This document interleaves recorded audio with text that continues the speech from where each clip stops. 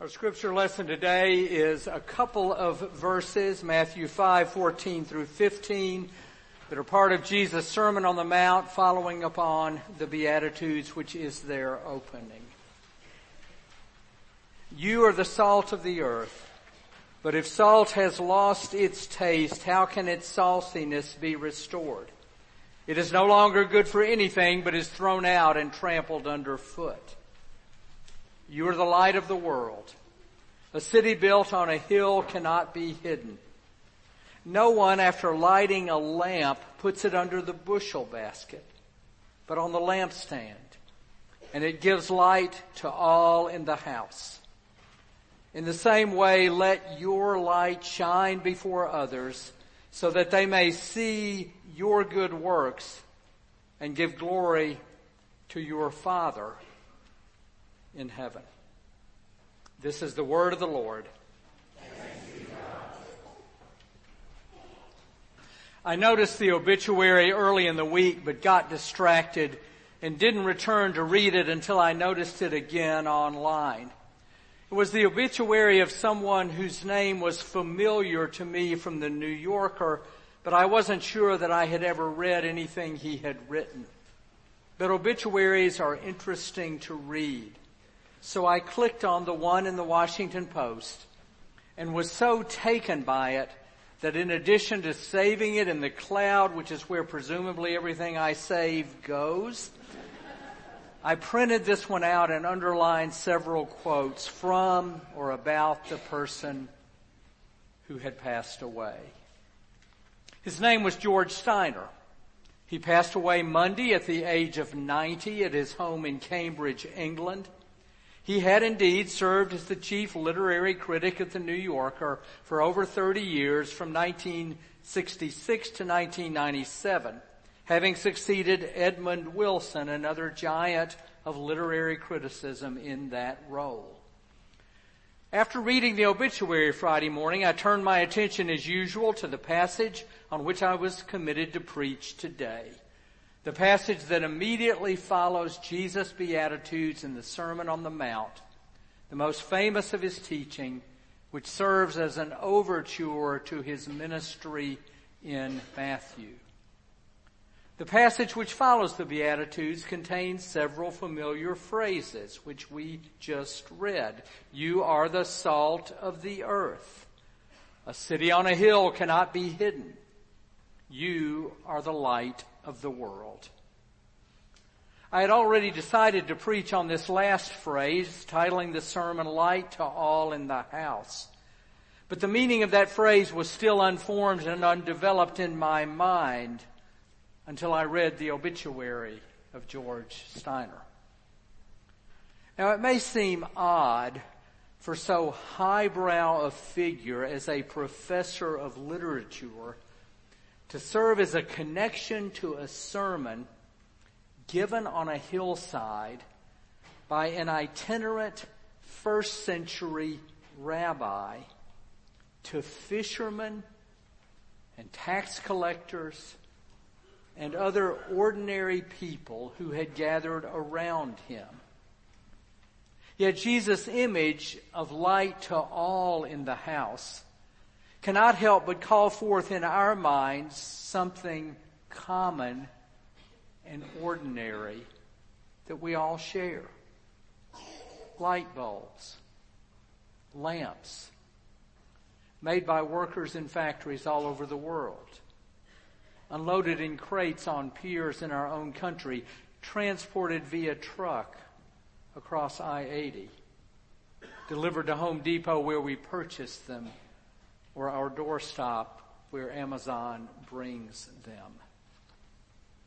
If our minds travel back to Jesus' day, his phrase, light to all in the house, may call up images of candles passed hand to hand in caves, flames flickering, wax dripping.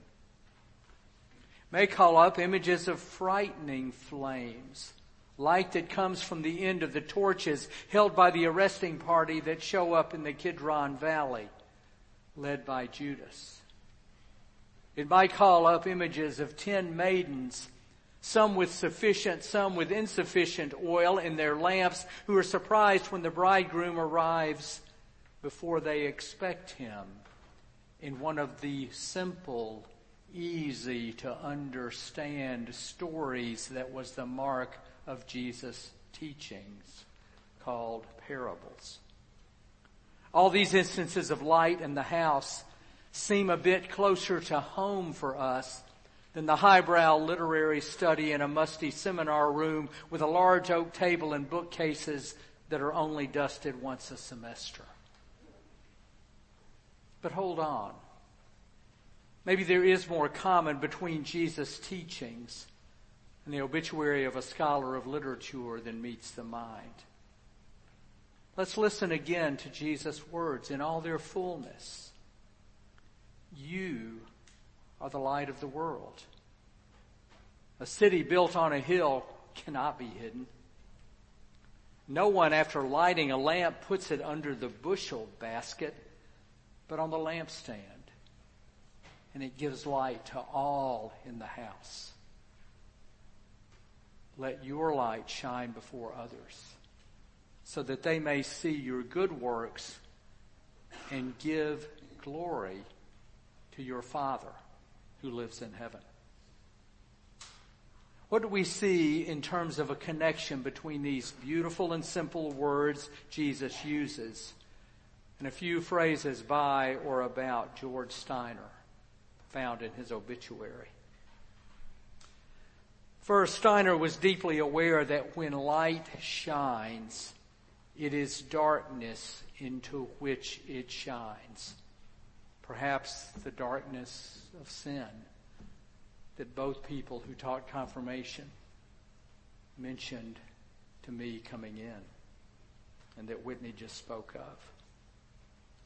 Says the obituary writer, in the background, if not in the foreground of all Steiner's work, was the devastation of the Holocaust, which he survived by fleeing Paris with his Viennese-born Jewish parents shortly before the Nazi occupation in 1940. This childhood flight would lead Steiner later to observe, Europe is the place where Goethe's garden almost borders on Buchenwald. In 1967, he wrote what would perhaps become his most oft-quoted words. We know now that a man can read Goethe or Rilke in the evening, that he can play Bach and Schubert and go to his day's work at Auschwitz in the morning. When light fills all in the house, George Steiner reminds us that it is a darkened house into which light comes to do its bright work.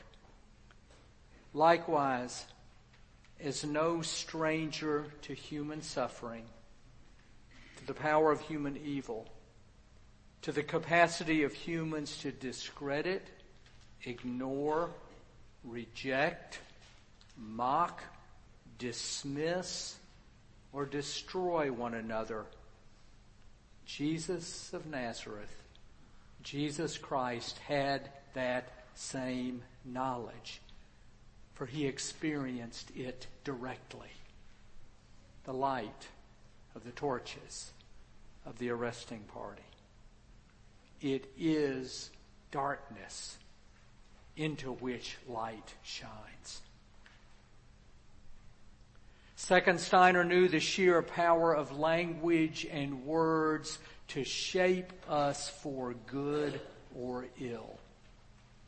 He was fluent in 4 languages, French, German, English, and Italian. He once told an interviewer from Newsweek that just as any other person might do a daily round of calisthenics, he selected a paragraph from a literary work every day and translated it into all 4 languages he knew.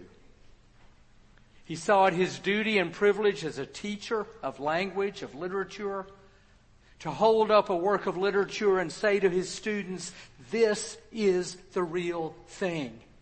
Here's why. Please read it. Please read read it.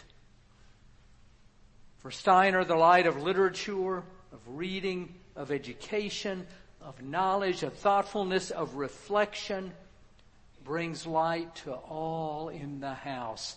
Please read it. Please read it. But as much as Steiner led generations of students to receive the light of language, he also knew that words can shape us for ill. You can use human speech both to love, to build, to forgive, he wrote, and also to torture, to hate, to destroy, to annihilate. Steiner's wisdom in this matter calls to mind the words of a hymn we sometimes sing by Gilbert Chesterton, a near contemporary of his. O God of earth and altar, bow down and hear our cry. Our earthly rulers falter. Our people drift and die. The walls of gold entomb us. The swords of scorn divide. Take not thy thunder from us, but take away our pride. From all that terror teaches, from lies of tongues and pen, from all the easy speeches that comfort cruel men, from sale and profanation of honor and the sword, from sleep and from damnation, deliver us, good Lord. Tie in a living tether the prince and priest and thrall. Bind all our lives together, smite us and save us all. In ire and exultation, aflame with faith and free, lift up a living nation, a single sword to thee. The power of language to shape us for good or for ill. Third, Steiner knew that light does not always shine naturally. That often, especially when we humans are concerned, it involves effort and discipline to fill the house with light. The effort of the candle maker. The effort of the beshawled woman to keep the flame from flickering out while carrying the candle from one side of the room to the other to bring light to her huddled children. The effort of the crafter of words to use the human tongue for building up rather than for tearing down. Steiner was born with one arm that was less formed than the other. And thus, as an adult, one arm was 9 inches shorter. He credited his mother with teaching him, if it's difficult, it must be fun and it must be worth doing. Sounds like a mother, right? Good mother. I could have bought shoes with zippers, he said, but it took me 10 months to learn to tie a shoelace. I must have howled with rage and frustration. But one day I was able to tie my laces. That is something that no one will ever take from me. I profoundly distrust the pedagogy of ease. My friends, it sometimes takes sheer human effort to fill the house with light. The house of the family. The house of the church. The house of the community. The house of the classroom. The house of the workplace. The house of the public meeting. The house of the campaign trail. The house of the precincts of public trust and governance. The house of the city. the house of the nation, the house of the world. It takes effort and discipline to fill the house with light. Finally, Steiner's obituary speaks of his gratitude for life. In an interview, he said, "Whoever is thrown into life has a duty to that life, an obligation to behave as a guest." What must a guest do, he asks. A guest must live among people wherever they are. And a good guest, a worthy guest, leaves the place where he has been staying a bit cleaner, a bit more beautiful, and a bit more interesting than he found it. Perhaps echoing the Palestinian rabbi 2 centuries earlier, who was speaking to his disciples on a hillside, and who by extension speaks to us in Alexandria and Arlington and D.C. and Northern Virginia. Let your light shine before others, that they may see your good works and give glory to your Father who is in heaven. Let the world be a bit more interesting when you leave it than when you found it.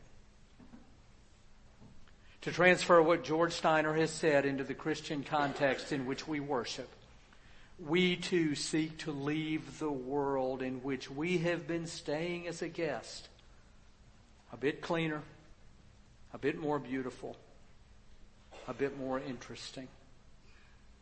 For us, this is particularly due to the promise and hope that we have concerning the world to which we are going. The world which has come in our midst in the life, death, and resurrection of Jesus Christ.